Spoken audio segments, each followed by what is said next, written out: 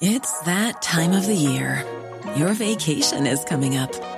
You can already hear the beach waves, feel the warm breeze, relax, and think about work. You really, really want it all to work out while you're away. Monday.com gives you and the team that peace of mind. When all work is on one platform and everyone's in sync, things just flow. Wherever you are, tap the banner to go to Monday.com. Planning for your next trip? Elevate your travel style with Quince. Quince has all the jet-setting essentials you'll want for your next getaway, like European linen, premium luggage options, buttery soft Italian leather bags, and so much more. And it's all priced at 50 to 80% less than similar brands. Plus, Quince only works with factories that use safe and ethical manufacturing practices. Pack your bags with high-quality essentials you'll be wearing for vacations to come with Quince. Go to quince.com/trip for free shipping and 365-day returns. Tonight on Piers Morgan Uncensored, who's been called the most infamous man on the internet. Andrew Tate is certainly one of the most Googled people on the planet this year. More than 17 million people watched his first interview on this show. And tonight, he's back.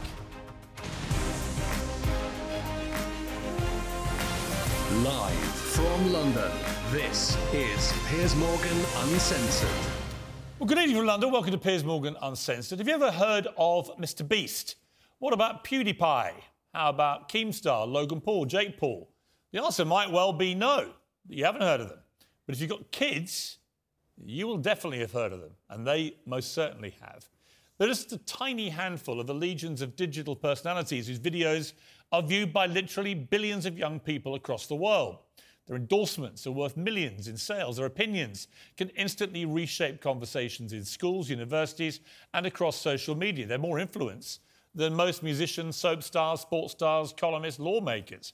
But unlike those power brokers of the past, the politicians and cultural stars who could set the social agenda, these people seem to exist in a parallel universe. Their views go largely unchallenged, shared only as bite-sized clips. Their digital businesses often operate beyond the scrutiny of normal journalists and even regulators. They wield massive influence over young people, and they're restricted only by the ever-changing whims of big tech companies. It makes no more sense than senators or secretaries of state simply never appearing on television. Well, my guest tonight is a perfect case in point, an example of both enormous digital conquest and the risks that come with it. He's Andrew Tate. His last interview with me has so far been viewed, over 8 million times on YouTube alone and 17 million times across all platforms, which is staggering for someone who perhaps you're watching and thinking, who is Andrew Tate? It was a robust exchange. And Andrew Tate was here because he'd effectively been kicked off the mainstream internet for supposed misogyny. His tirades against women were viewed literally billions of times. Well, the first time around, I wanted to find out if he deserved to be banned and if he'd ever actually crossed a line from shocking opinions to genuine hate speech, or if he just didn't fit the ideal model of the platforms that censored him. Let's go through some. Sure. Right? Do you think women are the property of men? No. The point I was making... Why have you said they are? Because I made a religious point. Authority implies that you have the ability to control someone. No, authority implies that I have the moral right to sit and say that that's an irresponsible thing to do and I'm responsible for That's not what authority means. I don't want to interrupt you. I just want to point out that's not what authority means. If someone gives... a person can give voluntary authority is not authority. No, but that's the point. It's not. Piers. Andrew, it's not. And this is the thing that's interesting, Piers. Please let me finish. Yeah, but you're behaving like a politician. But hang on.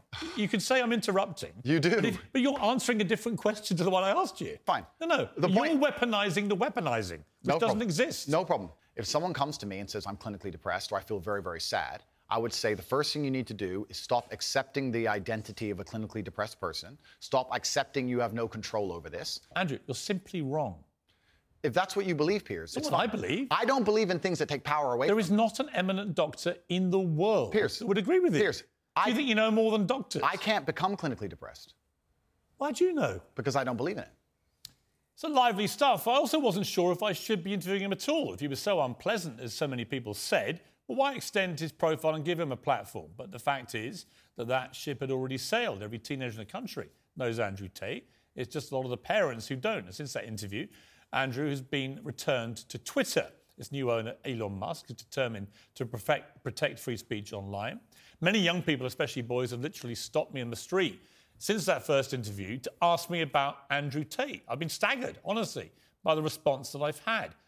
What does it say about society that people like Andrew Tate can reach so many more people than conventional stars or journalists even?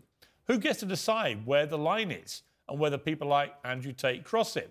Are they part of a poorly understood movement that panders to teenage rebellion like punk rock or pornography? Or are we exposing young people to new and damaging experiences we often don't see and don't understand? It's a whole new world. There are more questions about it than answers, and we're not going to answer them by pretending it doesn't exist. Well, Andrew Tate joins me again now. Andrew, good to see you. Salam alaikum, Piers. Good to see you. I've genuinely been amazed by the reaction I've had in the streets. Not just here, but I went to Qatar for the World Cup, had the same thing there. A lot of people coming up about Cristiano Ronaldo, obviously, but also a lot of people coming up about you.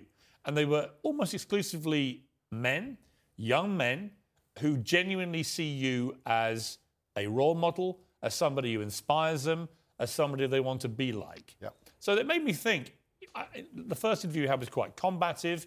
The second time, a shorter interview, less so. I want to try and work out, in this one, who you are, because it struck me as extraordinary that Google this week revealed some stats for the year.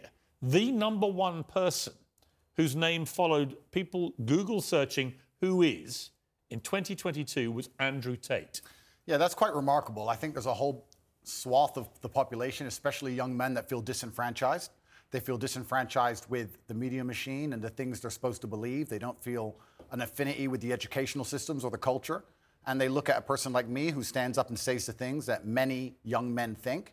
I haven't put a magic spell on the world. The fact that people like what I say means that they agree with me deep inside. They may be afraid to say it themselves, but I am seen as a bastion of free speech and a bastion for masculinity as a whole, because a lot of men are largely forgotten about. Do you think you're a force for good, or are you a force in evolution where perhaps you've done and said stuff you shouldn't have done, and as you get older, perhaps as you get bigger, more followed around the world, you sense a responsibility perhaps you didn't have early on? Well, we all evolve. Every human evolves day by day. You wouldn't be human if you didn't evolve on an hour-by-hour basis. But I do not think I'm a force for good. I absolutely not really know I am a force for good, because I'm a force for truth.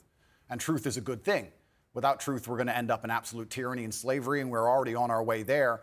I feel like we're starting to combat it. My cancellation was the beginning of a change in public consciousness. Elon having Twitter is another beginning of the change in public consciousness. And anybody who stands up and speaks what they truly believe, even if it's something I don't personally agree with, I think that truth is absolutely important. And people's personal truths and people's personal opinions, even on differing sides of the same opinion, should be heard. Tell me about your life. You were born to a mixed race couple. Your father was an African-American, a chess player. And your mother, she was from this country. Correct, yeah. So my father was black chess player. He was in the Air Force. He met my mother here in England. And then I was raised initially in the United States. And then I moved to Luton, England when I was younger. So I've moved around a lot. I've lived an eclectic life in many different scenarios. We've moved around. I've done a lot of different things, lived a lot of different experiences. And what I'm thankful for it. nationality are you? I mean, what do you identify as? I consider myself British now, but I will say that part of me, the patriotic Brit inside of me, is devastated by the state of the UK currently, and I want to make that very clear. The patriotic Brit in me truly loves this country, and seeing what's happening to it, especially to our major cities, is almost heartbreaking to watch in real time. In what way? It's falling apart. This is a failed society. By every metric you can possibly measure, it is absolutely and utterly failing. The cost of living crisis, the crime rates, everything is falling apart. If you compare it to a country like the United Arab Emirates, you compare it to a city like Dubai, London, which should be the greatest city on earth, is failing in absolutely every metric because our leadership is a joke. If you look at Dubai and the UAE, the leadership there is so flawless, so genuinely genius. They saw ahead and have built almost a utopia. And then you look at London, you can't even walk around with a watch on. It's disgusting. You know, it's very interesting. I was in Qatar for the World Cup. Obviously, a lot of people in England taking a very censorious moral view about the World Cup being in the Middle East at all because of their laws against homosexuality, because of their treatment of migrant workers. I've got to say, not that I don't share the concerns about those things, of course I do, but I found a lot of the virtue signalling, and I think that's what it was in many cases, about the whole region, actually quite distasteful. Because when I was in Qatar, I thought the World Cup was fantastically well run, incredibly good experience. But a lot of Qataris were saying to me, you know, there's this weird, quaint feeling back in your country that we all want to aspire to behave like that we all want to live in a country with massive drug problems, with massive knife crime issues, with scenes like the European Championships final where it's complete lawlessness going on, where stuff like the NHS, the system of healthcare, is basically collapsing, where the education system is dropping behind, so on and so on and so on. And it's a really interesting perspective. They were like, I know you all think that we want to have your form of democracy and your form of life, but actually, we're fine, thanks. Absolutely, because it's a failed society, and it's godless. I think it's disgusting. We leave our old people to rot in old people's homes, and then we sit there and say we don't have enough money for nurses. I understand this nurse strike very well and how frustrating it can be if you walk into a hospital and the nurse is not prepared to work. But the nurses would be prepared to work at the current wage if they believed this country was spending its money prudently. When you see this country spending its money and just absolutely wasting it, pulling out of thin air to fund proxy wars, God knows where, that has nothing to do with them. Of course, as a nurse, you're going to stand up and say, well, can't I get a pay rise? This country has failed on every metric, and especially our major cities. I've just come to London now. I made it very clear to my private jet pilot. I said, fuel the jet and leave it running, because the second I'm finished talking to Piers, I'm leaving this cesspit. It's disgusting. This country, and London as a whole, 10 years ago, was one of the most hospitable cities on earth. Now you cannot walk around safely with a watch on. And you're a full-grown man. You're a full-grown adult. When's the last time there's been a serious problem in your life that you completely ignored and it fixed itself? Never, ever. What are any of our politicians doing to fix any of the problems we're genuinely facing? Well, I saw today that Sadiq Khan is planning to run again for the third term of office as mayor. All I can say is everyone I know who's had any experience of crime at any level in London in the last few years has had a bad experience of it, of the way it's been handled. You know, I mean, I can give an example. I can reveal this now. I've talked for 18 months. I got a specific death threat on one of my son's Instagram pages in public, a public comment. And it was very specific about what this person was going to do. Yeah. I couldn't use the police to evade him. We know where you live. We're going to come and kill you. And then a second one threatening my son and his mother, my ex-wife. I called in the police. I thought, I'm not having them putting death threats on my son's thing. Sure. I called the police. Police investigated this. They arrested somebody over a year ago. And then I heard from the police this week that despite 18 months of investigation, of a publicly posted comment on Instagram threatening to kill me on my son's Instagram, that they will not be able to pursue the case. Now, and I thought, imagine, I'm high profile. This was a front page of the Sun newspaper, this story. If that same man called a transgender person the wrong pronouns, he would be in trouble. Right. So doesn't it just show how absolutely asinine and banal our legal system has become? That would never happen in a country like United Arab Emirates, the place I'm now residing in, Dubai, where the leadership has common sense. And I'm saying that all the leadership structures, doesn't matter if it's Labour or Conservative, across all of it in this nation have completely and utterly failed. Sadiq Khan is a loser, because when you have a city which is losing, which London is losing in all metrics across its competitive cities around the world, and you're in charge of it, by extension, you're a loser. I will tell you right now, instead of virtue signaling and giving Qatar a hard time over their religious beliefs, what we should be doing is a treaty with Qatar to build a prison deep in the desert. Make me mayor of London. We'll make a prison deep in the desert, and if you're caught with a knife or robbing someone, you can go do 25 years with one meal a day in the scorching sun. And then what we'll do is we'll put cameras there and we'll interview you once a week and broadcast that out to the nation and see if you change your mind and make people understand that this is a country that should be respected and our laws should be respected. Instead, what happens? What has Sadiq or any of the people in charge of this country actually done to fix any of our issues besides sit around and talk? Nothing. None of them have done anything, but they seem ultra concerned with finding money for proxy wars, ultra concerned with rainbow flags in another country that is uninterested in them, and their priorities are completely messed up. Of course the ambulance people are. Of course the ambulance drivers are striking. Of course the nurses are striking. Nobody cares about the most important things in this nation. It's a failing country in real time, and that's why I've left. What about the specific allegation? By the way, I don't disagree with a lot of that, because I do think this country is in big trouble. And I do think that one of the problems is people think if they do have a crime against them, nobody cares anymore. I know nobody cares. I have specific examples and people who I know personally. Absolutely and utterly nobody cares. I was in Harrods yesterday and someone tried to rob someone's watch in the middle of the store. I walk around with I have a security team of 6 full-grown men, plus me and my brother, 8 military-age males, all over 110 kilos, big men, just so I can walk around this city. It's absolutely unacceptable. What about the issue of race? And I mentioned that in the context of the Harry and Meghan ongoing debate, their war with the royal family, war against the monarchy, their specific, constant referencing to the fact that they believe they were driven out of here because of racism in Britain. What do you make of that debate? That's absolute fallacy. And you're from a mixed race correct background yourself. Correct. I'm from a mixed race background myself, and while we're discussing the leaders of the UK, although I do think they're doing a terrible job, it's kind of hard for Meghan to say that the UK is a racist country when the leader of the UK is darker skinned than her and the mayor of London is darker skinned than her, and I am a person who's probably darker skinned than her, and I've never experienced any kind of bigotry against myself besides the fact I'm a straight male. I'll get bigotry for that before I'll get bigotry for my skin color. I think it's just a cop-out, and her not wanting to be perspicacious and self-reflective enough to understand that she has attacked an age-old institution, and there are people who are very patriotic about that institution, and by attacking it and bringing a degree of distaste to it, there's going to be people who don't like her. And if you're a dislikable person, you can't just instantly stand up and say it's because of my skin color. It might be because of your actions and some of the things you've said. I mean, I think there's probably no doubt she's had racism on social media because it's... Who hasn't, Piers? It's a cesspit. You probably have. Well, as I said just now, I've had death threats on social media and no one seemed to care very much. Yeah. But I think that's probably inarguable. My issue with what they've both been doing is if you're going to make allegations against an institution like the royal family and the monarchy, you've got to actually provide some evidence. You can't just spray gun this thing out there and say, well, somebody was racist. Yeah, and airing dirty laundry is never going to be respected by the populace, and being a tattletale is never going to be respected by the populace. And I think the problem with the modern world we're living in is a lot of age-old traditions are being destroyed in real time. It doesn't matter what the tradition is. Most of them are being eroded.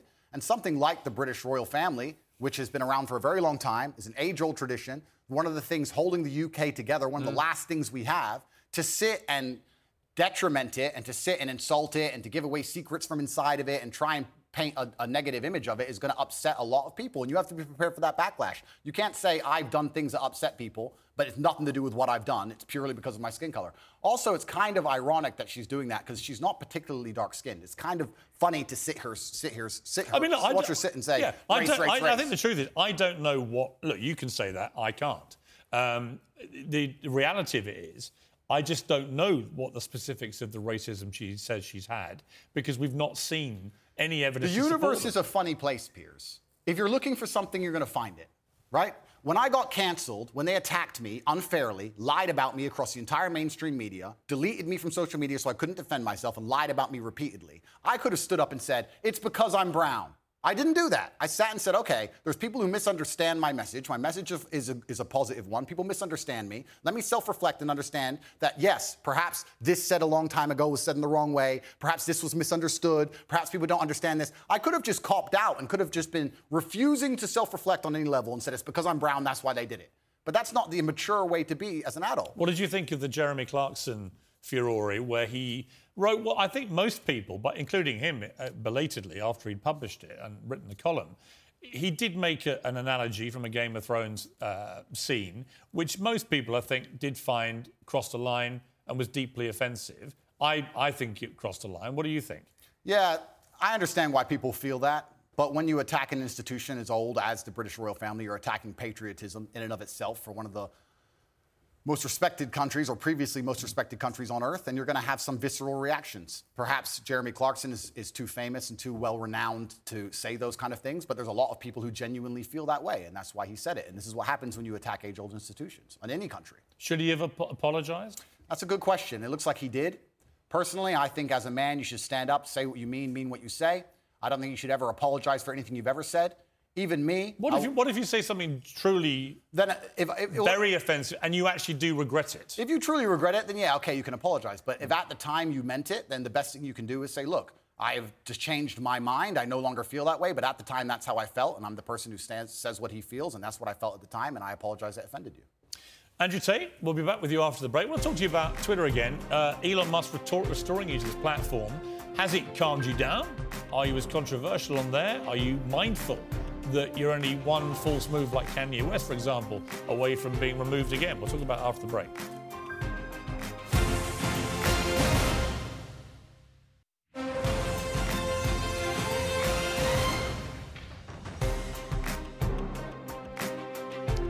Elon Musk has restored a throng of banned accounts that's taking over Twitter with a sworn commitment to free speech. He's also shown he has a line of his own, though. Conspiracy theorist Alex Jones remains banned. Kanye West was reinstated, then banned again for posting a swastika inside a Star of David. Andrew Tate is back too, for now. Anyway, He was first removed in 2017 for saying women should bear some responsibility as victims of rape, and he hasn't exactly been shy since his reprieve. Let's take a look. Genghis Khan had endless women and 200 children as a reward for conquest, he tweeted. I'm the most searched man on the planet. I've conquered Earth. I'm the highest status male on the planet. Females do not expect loyalty from me. They only expect that of lesser men. Then there was this. Imagine having less than 10 children because you're a who doesn't have 4 wives. Genetic failures.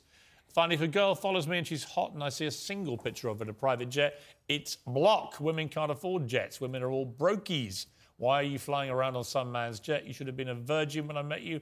Haram. All right, Andrew Tate. Now, you're getting very near the knuckle with some of those tweets. Am I? Will you tell me? I don't think so. I think people can understand they're semi-satirical. I think people can understand. Do you mean them as jokes or do you mean them? It's not that I don't mean them as jokes. I mean, they're a overall public commentary and observation. I do mean what I say. If I were to see a girl on a private plane on Instagram, for example, I would assume that a man put her on that private plane. I would not assume she bought it herself. What if it was... Perhaps that makes me misogynistic. What if it was Ariana Grande or Beyonce? Well, that's slightly different, isn't it? Why? Because they're famous and very They're rich. women? Yeah, of course, and they're famous and very rich. But So if there are lots of women you wouldn't think that if you actually saw them on a private plane. Well, if I saw a 19-year-old girl from Moldova where the average wage is $200 a month and she was on a private jet, I would assume that with the balance of probabilities, considering I'm an adult, it's very likely because of her beauty, a man has put her on that private plane. Yes. If that makes me misogynistic instead of just perspicacious enough to understand how the world works, so be it. I'm a realist. Should you be such a generalist about these things? Well, you have to be a generalist when you're looking for in the balance of probabilities and trying to find balance in the world. You have to be a generalist. In general, if I stroke a lion, it's going to bite my hand. In general. There might be a nice one, but I don't want to find out. So that's how the world works. You've praised the Taliban in the past. Would you do so again tonight? The world is not black and white. The world is gray. It's very difficult to sit and make black and white assumptions about anything. To sit and say that the Taliban are completely and utterly evil and we're completely and utterly good, as you just discussed with the moral high ground. I believe that the Taliban bring law and order. It may not be the law and order we like, but it's a form of law and order, and humans usually gravitate What about towards... their treatment of women? I mean, only tonight they have banned any women from going to university. Fantastic. Let's get the feminists to go and teach them a lesson. The feminists are so tough, and they stand up and say they can do anything a man can do. Let's arm them up and send them to Afghanistan. I'm sure they'll fix it. No, but it's not. It's a serious matter, isn't it? That women don't get the education they deserve. And that's a very serious answer. If women are just as capable as men in terms of combat, like feminists pretend they are, then they can go over there and they can deal with the Taliban. A lot of women do go to combat. Exactly. So they can go deal with the Taliban. It's nothing to do with me. They can stand up and fight for their own rights. Surely you wouldn't defend the Taliban banning women from university. It's saying it's nothing to do with me, Piers. It's absolutely nothing to do with me. What about the Afghan women? It's nothing to do with me on any level. You don't have a view? I have a view. My view is that people naturally gravitate towards law and order, and if you didn't have the Taliban, you'd have different warlords operating in lawlessness, and there would be no way to prevent your store or your market stall getting completely robbed by someone with an AK-47, and people are going to gravitate towards a form of law and order. America left. They left a power vacuum, and the power vacuum is now full. Well, I don't disagree with that. Okay, well, but I do think the banning of women from university in Afghanistan is utterly horrific. And I think the feminists are going to arm themselves. They're going to show us that they can do anything a man can do. They're going to go over there to combat, and they're going to teach Taliban a lesson. Why can't you just say, on that, you know what, it's completely wrong? Because it's not my point. I don't understand. But it makes me think. It'll make your critics think that you don't think it's wrong. They could ban all men. They could ban all short people. But they're not. They're only banning women. Correct. They could ban all short people. They could ban all people with long hair. And none of it's anything to do with me. So they can do whatever they want. I'm not going to go to war with the Taliban. But you've just literally spent an impassioned first segment comparing the way, for example, Dubai handles law and order to this country. Correct. So you do express views about different laws. Absolutely. Both places. So when I put to you a law that basically bans women from being educated, it's not. Why is it a problem for you to say, you know what, it's wrong? They're both places I've resided in, Dubai and London, so I have personal experience. I can give my personal opinion, but like I said, it has absolutely nothing to do with me with what the Taliban decide to do inside of Afghanistan. And if they decide that's the most prudent way to run their society, then we have two choices. We can either go over there and start another war that we shouldn't be involved in and waste a bunch of life, or we can sit and say, it's up to them, they should govern themselves, they're people, we're no better than them, and they've decided to live their lives a particular way, and that's how they're going to live it. Like I said, if feminists are very upset and they're very disgusted by the fact that in Afghanistan, women cannot go to school, I've been told repeatedly by feminists that they're just as capable as men in all realms, and I expect them to arm themselves and fly over to Afghanistan and fix it. Like a lot of women have done in combat. Good. Congratulations. Go fight. Well, this is the thing that's very interesting. Because when you talk about ideas, it's not even just about Afghanistan and feminism. When you talk about ideas, they must all be defended at some point. There has to come down to violence. The world is backed by violence. Nobody wants to talk about this. It doesn't matter what it is. If you have a disagreement between two parties, eventually, if the disagreement continues, it ends up in violence. Feminism is defended by men. Men stand up and defend feminism, not feminists themselves, because they're incapable of violence. And we're in a situation now where you're saying that we should send men to go and fight for feminism. Why? It's not a man's problem. No, I think I'm saying feminists believe. I think men can be feminists too, because if feminism believes in equality for women, I'll sign up to it. I don't agree with radical feminists who hate men. Right? To me, the radical anything to me is a bad thing. Yeah, and I think most feminism in the West currently is radical. Well, some of it is, no question. Absolutely, but this is my point. My point is that the Taliban are going to do whatever the Taliban decide to do. If I'm going to fly over to another country, I will respect their laws and customs. It's not my job to come along and tell other people how to live. I don't believe I have a moral high ground in that degree. And if people are genuinely upset and disgusted by it, the bottom line in most disagreements on the earth is violence. People who feel like they should go and fix it, then fix it with violence, then it can be the feminists who feel so outraged by it. But it's funny, they don't comment on these subjects, feminists. They seem to instead attack the Western male for some reason. You deleted a video in which you praised ISIS. Why? I don't know which video you're talking about in particular. It might have been a video from a long time ago. But in general, I understand that, like I said, the world is not black and white. The world is gray areas. And Western imperialism as a whole has been causing more problems than it's ever fixed, and it's disgusting. And I don't know the exact video you're referencing, but sometimes when an underdog destroys a Western imperialist, I have a degree of, I wouldn't say satisfaction, but satisfaction? No, but there's certainly a degree of, the way ISIS... I don't know the particular. I don't know about the particular video we're talking about. ISIS were one of the most deadly terror groups in the world. Absolutely. They committed a series of appalling atrocities, killing innocent people left, right, and centre. Yeah. How could you possibly have satisfaction? Well, if it's the video I'm recollecting, if it's the video we're talking about, it's about the fact that I believed ISIS was funded by the West and created by the West in the first place. And it wasn't a degree of satisfaction like I'm happy ISIS exists. It was a commentary on the world. Well, here's what you said. ISIS are the real Muslims because ISIS do exactly what the book says. Kill everyone who's not a Muslim and chop people's heads off and set them on fire and be raging lunatics. But all the other Muslims go, they're not real Muslims because I read the book and ignore those parts. Well, then you're not an effing Muslim because you're ignoring the effing book. That's an interesting point you've just raised because I am now Islamic. And it's funny because I used to be an atheist, and when you're an atheist, you believe that religion causes more problems than it fixes, and then you come to a realization and you start to learn the truth of yourself and the truth of God, and you realize that religion is actually the cure for most of the problems in the world, and godlessness is the problem in the world. So that is something I will apologize for and admit I was wrong about because I was atheistic, and now as a Muslim, I understand that's absolutely not the case. If that's the particular video you're talking about, then there's... Well, that's really interesting. So you regret saying that? Yeah, because you learn and you grow and you evolve, as I said. At the time, I believed it because I didn't believe in God at the time. It was a very long time ago. It's actually kind of a testament to you, Piers. You managed to find the oldest possible videos of me that have ever existed. But at the time, I was atheistic. Well, no, I was curious because you have recently converted to Islam. Correct. So these questions, I think, are pertinent to your conversion. Absolutely. As to what you actually believe as a practicing Muslim now. Yeah, I believe that Islam is beautiful. I believe it's the last true religion on earth. It's certainly the last respected religion on earth.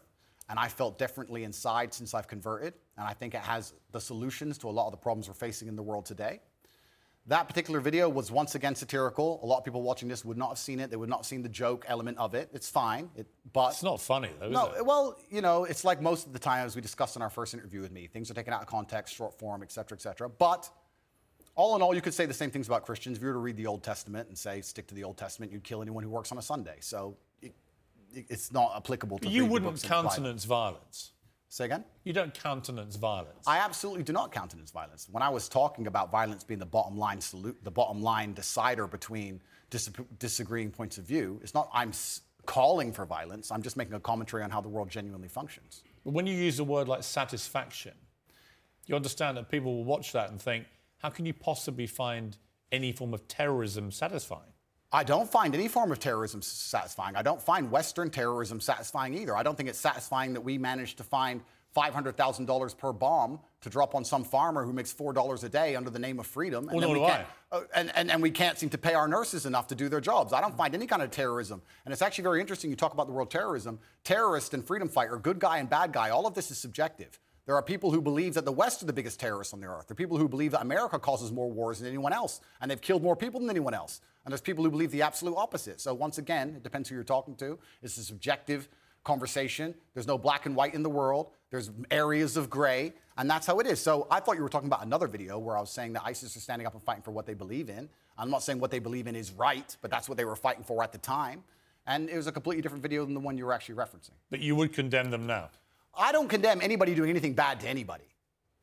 I'm not a person out here with a criminal record. I don't hurt anyone. I just spent my first segment on this show talking about how I believe in law and order and how important that is. I think people can operate inside of their lives safely and walk around, man, woman, child, can walk around in safety in any city they live in. How that law and order is constructed is not my jurisdiction. I'm not in charge of the law and order of Afghanistan, Tajikistan, Kyrgyzstan, Afghanistan, Kazakhstan, any of them. It's nothing to do with me. I want to talk to you after the break about masculinity. Why is it that so many young men gravitate to you? What is your view of what it takes to be a man? More with Andrew Tate after the break.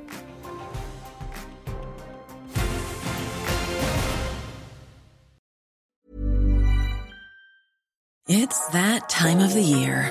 Your vacation is coming up. You can already hear the beach waves, feel the warm breeze, relax, and think about work. You really, really want it all to work out while you're away. Monday.com gives you and the team that peace of mind. When all work is on one platform and everyone's in sync, things just flow. Wherever you are, tap the banner to go to Monday.com. There's never been a faster or easier way to start your weight loss journey than with PlushCare. PlushCare accepts most insurance plans and gives you online access to board-certified physicians who can prescribe FDA-approved weight loss medications like Wegovy and Zepbound for those who qualify. Take charge of your health and speak with a board-certified physician about a weight loss plan that's right for you. Get started today at plushcare.com/weight loss. That's plushcare.com/weight loss. plushcare.com/weight loss. Hey, it's Paige DeSorbo from Giggly Squad. High quality fashion without the price tag. Say hello to Quince. I'm snagging high-end essentials like cozy cashmere sweaters, sleek leather jackets, fine jewelry, and so much more. With Quince being 50 to 80% less than similar brands. And they partner with factories that prioritize safe, ethical, and responsible manufacturing. I love that. Luxury quality within reach. Go to quince.com/style to get free shipping and 365-day returns on your next order. Quince.com/style.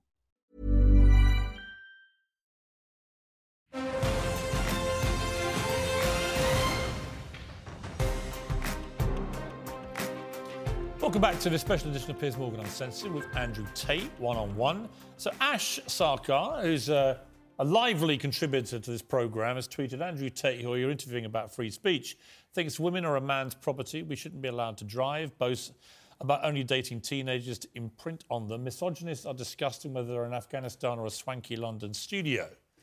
Am I a misogynist, am I? First of the things she said, I don't even truly believe. If you're prepared to listen to me, I'll explain to you exactly why she's completely and utterly wrong. If you can go through the points again, she said. Do you think you're a misogynist? Absolutely not. I'm not a misogynist on any level. This is one of those buzzwords they just throw at people randomly. Homophobic, racist, misogynist, they just throw it out at people. What is your view of women? I'm a realist. What is your real view of women? I absolutely not really love women. I adore women. I have good relationships with women. Not a single woman has come up to me on the street since I've been canceled. Not a single one has said anything negative. Every single one of them has said positive things. You're a traditional male. I wish more men were like you. You understand your masculine roles. You understand what you're supposed to do. You understand you're supposed to protect women. You're exactly the kind of man I'd be looking for. I've never had a negative interaction with a female ever since I've been dubbed the biggest misogynist. Where is the... Please let me finish. I'm sorry, Piers. Also, there's not been a single woman who's accused me of a crime, not a single woman who's accused me of rape, not a single woman who's come out and said anything from my entire past of 36 years I've done anything wrong ever. Anybody else with my level of fame, any footballer, any other movie star, at least has people who've come out and accused them of rape, X, Y, Z. I have no woman who's come out and ever said I've hurt her, no woman who's come out and ever said I've done damage to her or been horrible to her. Everybody who ever interacted with me has said I've been a nice person. All of them. Random Twitter nobody who seems to know so much is full of... All right, you've responded to her tweet. Yeah, she's a liar. But where is the line for you between masculinity, which I will always defend, and which I agree with? I think a lot of women like men to be masculine, and what has become known as toxic masculinity. And the reason I ask you is that you are engaged in that debate with men all the time. Where is the line for you where men shouldn't cross, where the behaviour should be kept within a line? Please define toxic masculinity. Well, you tell me what you think it crosses a line from being a masculine, good man to a bad man. There's no such thing as too much masculinity if it's genuinely masculine. Genuine masculinity is not out here to hurt people. It's absolutely the opposite. It's out here to protect. And when bad things happen, they call traditionally masculine men. If you need a firefighter, you need a masculine man. When you call the police because of the problem you have, you want masculine men. And as soon as a woman or a man is in trouble, when you look for backup, you look for masculine men. And masculine men have a duty to provide and protect those they care about. We have a duty to do things we don't feel like doing because we know we're supposed to do them. And that's why we stayed in the Titanic and died. Those were masculine men. Where did you get your views about this from? This is what I grew up with. It's the family I grew up around. And your father, your mother, yeah, both? and the world I lived in. And I think a lot of the things I'm saying now about masculinity and how people should act in the world, how the world should function, were considered completely normal and accepted by everybody only 20 years ago. I think the world's just lost its mind. For me to stand up and say a man should protect a woman now gets to be called a misogynist and canceled. If I said that 10 years ago, everyone would say, duh. And what's funny is, everyone who argues against me and says men shouldn't protect women, especially all the feminists, if they were with their boyfriend and a man broke into their house, guess who they'd expect to go downstairs? Who do you think? Think they go themselves? Are they going to Afghanistan? No, we send men to do these things. So well, we send women in the armed forces too. You have to generalize when you make points. There are many courageous people. Exceptions do not disprove the rule. No, but you've got to concede there are many courageous women serving in the armed forces. Absolutely and utterly, completely correct. But by and large, traditionally, soldiers are men. Exceptions do not disprove the rule. Well, it's not an exception. It's a fact that there are a lot of women now in the armed forces. Correct. But if you were to take the average soldier, they are a male. If you're allowed to say who's a male and who isn't nowadays, I'm assuming their gender, I apologize. If you were to take the average soldier, they're a male, which means that exceptions are the female soldiers, which because there's a lower percent of them, a lower probability. Exceptions do not disprove the rules. Men do the fighting. Right now in Ukraine, men cannot leave. Women are allowed to leave because men have to fight in the front line and women are allowed to go to Dubai. That is how it is. What do you say to young men who come to you for advice, who feel lost, who don't really know where they fit into society? I say that life as a man is exceptionally difficult.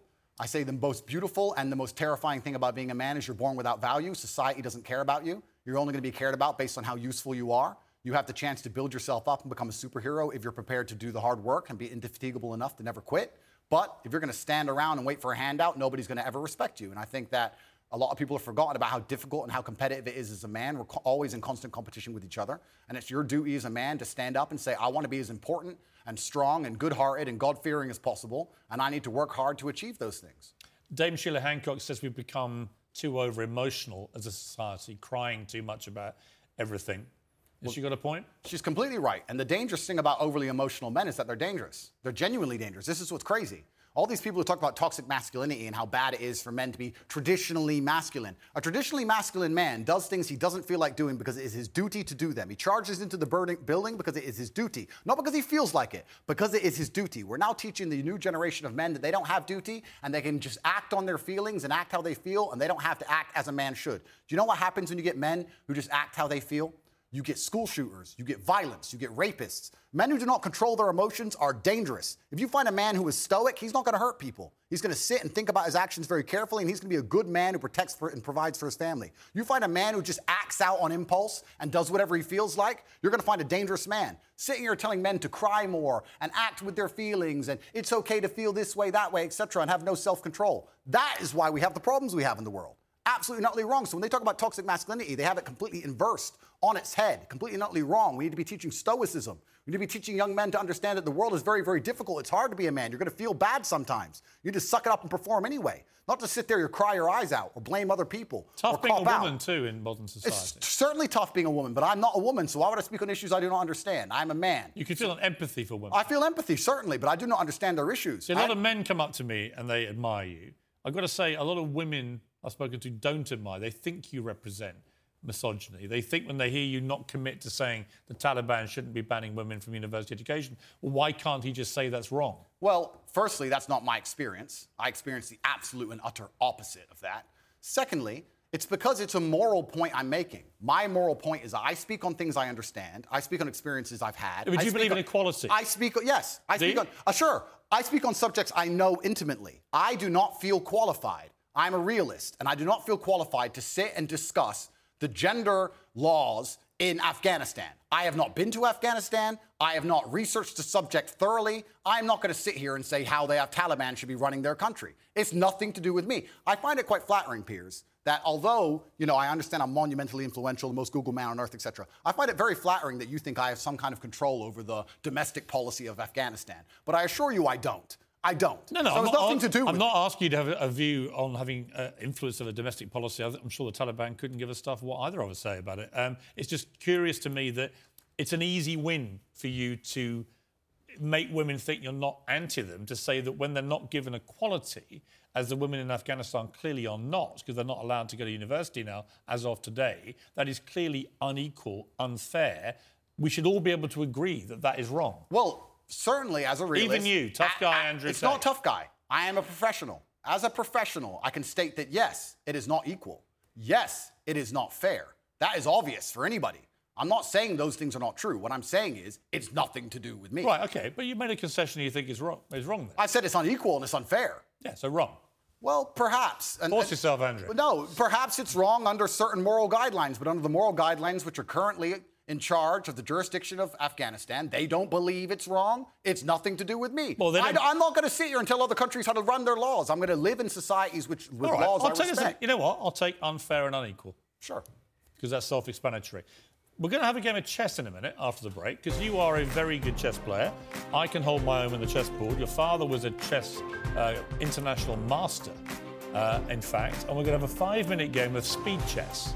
Winner takes all, Mr. Tate. After the break, me and Andrew Tate, live. Chess. Let's see who's got the bigger brain, shall we?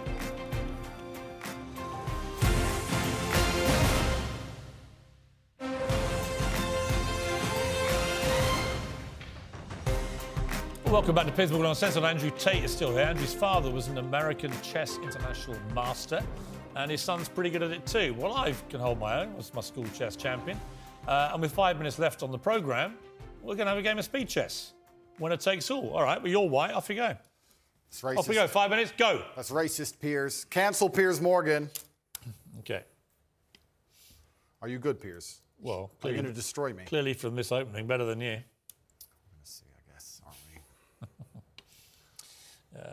OK, let's be aggressive, shall we?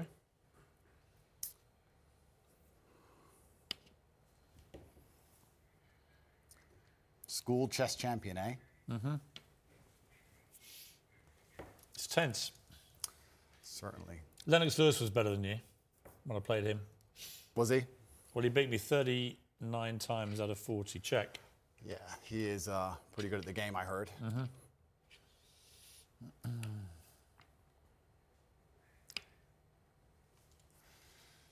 Time to get aggressive with you, Mr. Tate.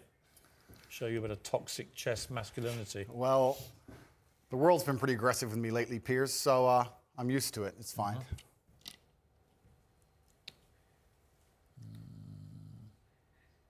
OK. Oops, apologize.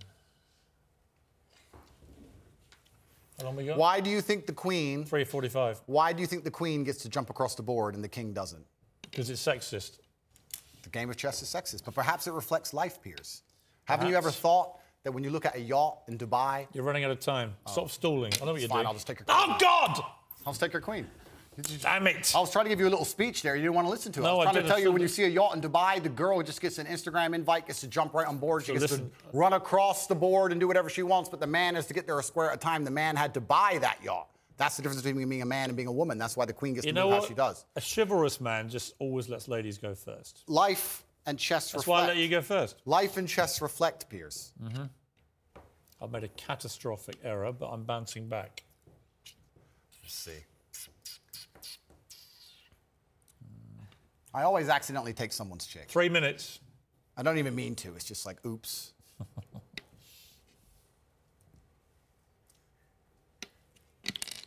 You need to stop knocking my pieces over like some... Doug. Yeah, exactly.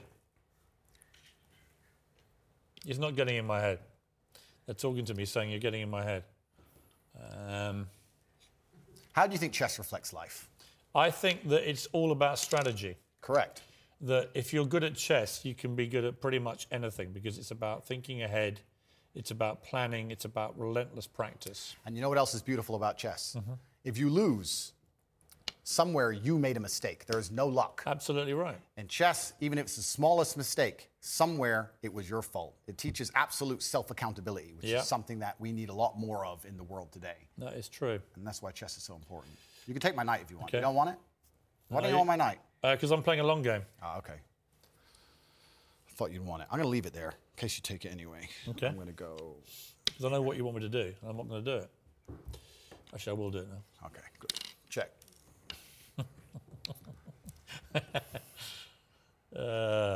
Check. Check.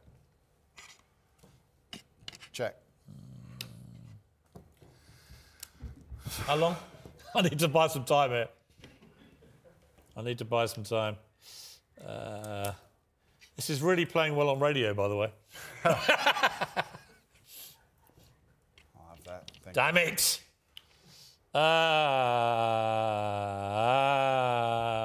I'm screwed. I'm screwed. Don't say that, How long have I Piers. got? 1 You need minute to 12. Believe in yourself. Oh, I never, ever give up. Believe in yourself, Piers. I do believe in myself, thank you. Good. Self-belief is important. I do believe in myself, but this has not gone well.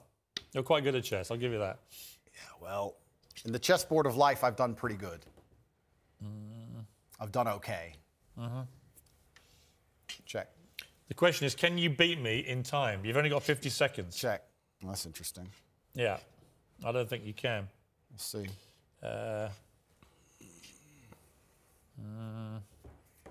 Mate in 2, Piers. Yeah, you can have that. Doesn't matter. It's mate in 2. Check. Mate. Good. Good game, sir. Well played. Thank you. 25 seconds away from safety. OK, well, Andrew Tate, I'll give you something.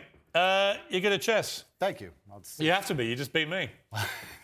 I know you're a internationally renowned What has player. chess taught you about life, quickly? I can teach you a lot of things. Like I said about the queen being able to run around the board, the king having to move a square at a time, about the fact you need to think ahead, absolutely everything is your fault.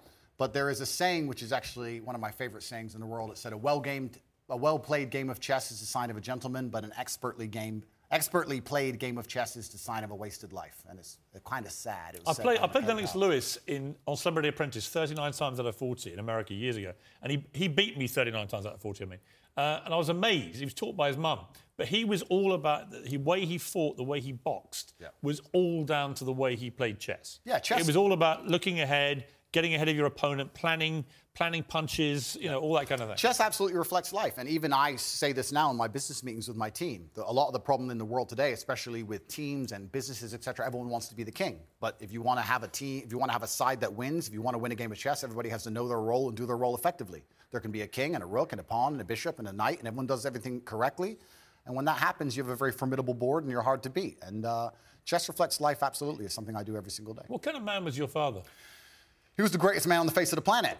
But luckily he had me, and now in the natural order of the universe, he is gone, and I am here, and I carry his name, and it is my duty to bring honor to him. And this is one of the greatest things about achievement, because achievement honors your ancestors. People talk about my father because of how successful I am, and people will talk about me into eternity, even after my death, because of how successful my son will be. This is the great thing about achievement. It's an honor to your ancestors. What would he have made of your success, your father? He would be extremely underwhelmed by it because he always expected it of me. I am Emery Andrew Tate III. I can do whatever I put my mind to. And he would be like, well, of course, you decided you wanted to become the most famous man on the planet. It took you a few months, of course. Does your mother ever do what my mother does and occasionally go, I think you went too far there? My mother has absolute trust in my abilities and capabilities. She says, be careful, do your best, but you are the most capable and competent man on the planet. And that wasn't the question. That's what she says. She says, be careful. Does she ever say you shouldn't have said that? Nah, she knows better than that. Really? No, never. She says, just be careful. You know what you're doing. It's kind of hard to argue against me, and this is what my haters seem to struggle with. It's hard to argue against a person who is monumentally successful in every single human metric that can possibly be measured.